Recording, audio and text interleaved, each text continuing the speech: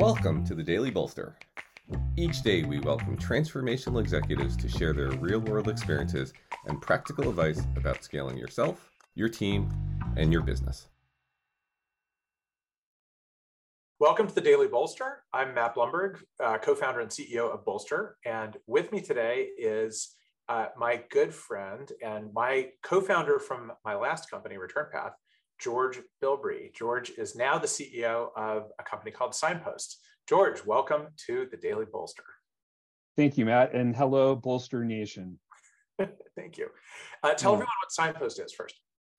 Well, Signpost is a customer communication platform for home service professionals. Think of it, plumbers, roofers, folks like that, to help them make sure that they respond quickly to all inbound inquiries from their customers and follow up on those leads. Got it. And how long have you been the CEO? A little over 3 years now.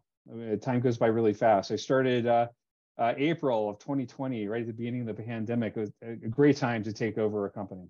Auspicious timing, I'm sure. Yes. Excellent. So, George, you have a question for me today. I do, Matt. I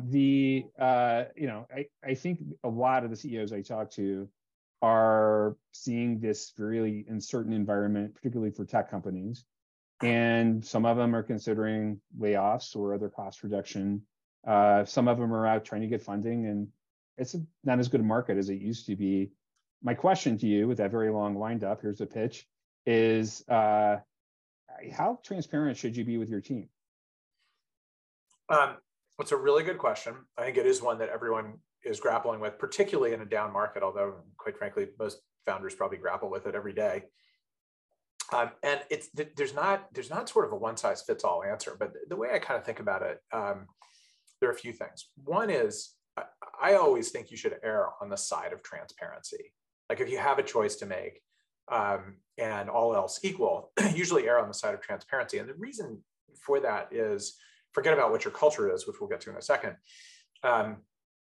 In the absence of information and in the absence of transparency, people will create their own narrative. People will look for signs, they will read tea leaves, they will see things that aren't there. Maybe they'll see things that are there, but in the absence of good information flow, people will make things up. So transparency, while you can view it as like ceding control, it's actually kind of retaining control. The second thing I would say is that you have to be as transparent as you have to be. And what I mean by that is if you have a culture of transparency, you have to follow that. You can't abrogate your culture or your values because it's convenient at a particular moment, because that's actually worse, right? Lack of authenticity, especially in the rearview mirror when people figure it out, is in fact, I think, a greater sin than not being transparent enough.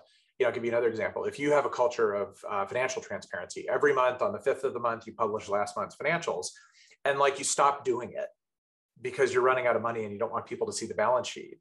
Like, it's not going to take long for people to say like, hey, wait a minute, it's the 9th. Don't we usually get financials on the 5th?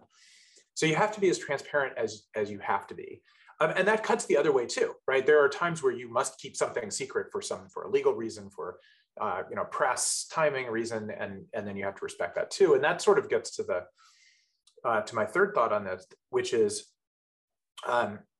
transparency does have an upper boundary. Again,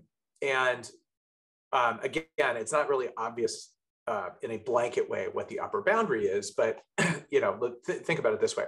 The journey of being an entrepreneur is the journey of a roller coaster, and it's the journey of a million thoughts.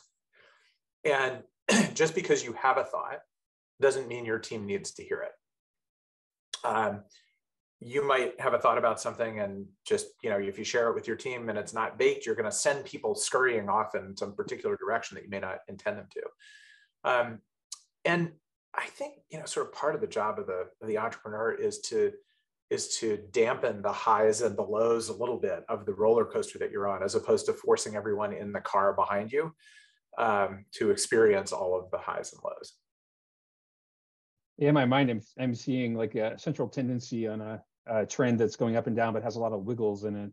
Your job is to communicate that central trend over time, not the each wiggle on the curve.